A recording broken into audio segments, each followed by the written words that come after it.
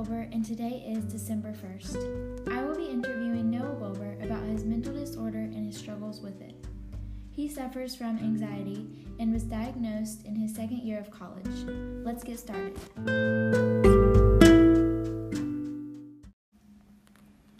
Okay, so can you tell me about your mental disorder and what it's like living with it? So I have a mild anxiety disorder, and as mentioned, it is mild, so living with it isn't too difficult. It usually just arises in high stress situations. So for me specifically, I would say before big exams or when I have an important assignment due, I'll start second guessing myself or having a bunch of anxious thoughts. Okay, so do you have your own definition of what a mental disorder means? I would define a mental disorder as an illness that influences or manipulates your thoughts subconsciously. So kind of just behind the scenes, you start overthinking or going down this path of anxious thoughts that influence your decision making and thoughts and whatnot. Right, and so like you said earlier, you said you start getting anxiety like before big exams. Why do you think that is? You just are stressed out about them, or? I think it's definitely, like I said, it's definitely high stress situations. It's things that I deem as important and necessary to do well on. And so then I start second guessing myself and overthinking whether I'm doing it correctly or whether I need to do it better, whatever the situation might be. And so it's definitely the situations like that. I mean, it never really arises when I'm hanging out with friends or with family. I never feel anxious. But it's definitely just in high context situations where I need to do well and where I feel like if I'm not going to do well, then I might mess myself up in the future or for whatever the situation might be. Okay. And you are prescribed medicine, right? Yes, I am. So do you know like when you need to take some, or do you have like a schedule? So my prescription basically involves I take it when I need it. So as needed essentially, but it's so the medicine is called Ativan, and it's a very mild drug essentially, and there's no euphoric feeling to it when you take it. It's literally just a sense of calmness, and it hits within I'd say 10 to 15 seconds. I can already feel myself more calm and thinking more clearly, and so it's nothing like some of these other anxiety medicines that give you this euphoric feeling, and it's just completely different. Mine's very mild and simple, and it hits almost immediately. And another thing is, my doctor said sometimes when you take it, the best thing to do is take a nap afterwards, 15, 20 minutes, because it kind of allows your brain to reset, so then you feel more calm afterwards.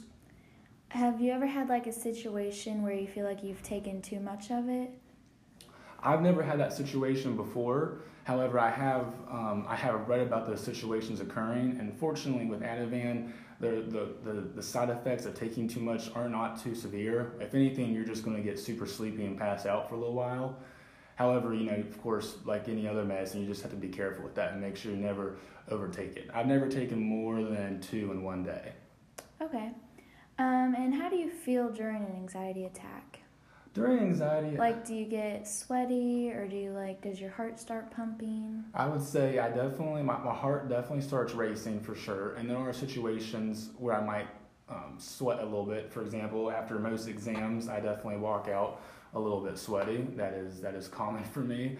Is that embarrassing for you? I would say it can be embarrassing if somebody notices it, but fortunately I'm usually the last person in the room, so I can sneak out before anybody can see me. Yeah. And then in public situations, I don't really have, anxiety never really arises in social settings, so luckily it never happens in that type of circumstance. However, it's mainly just during big exams,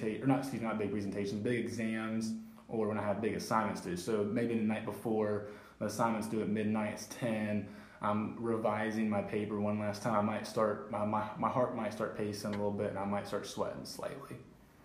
Okay, well that's good that you don't have to worry about it when you're hanging out with your friends. How has your mental disorder shaped who you are today? So I think it's shaped, whether it is for the better or the worse, I'm not sure, but it's shaped me today by making me very detail-oriented and a perfectionist.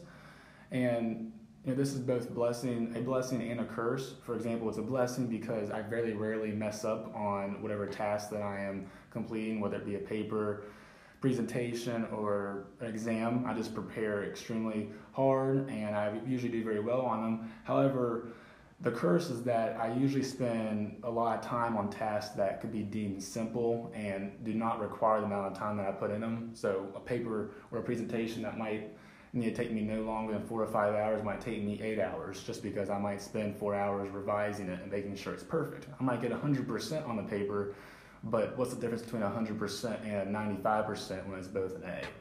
Right. I guess the way you can look at it. Have you ever not gone back and fixed it, or do you always? Well, just that's go the back? problem. If I don't go back and fix it, that's when my anxiety starts to rise.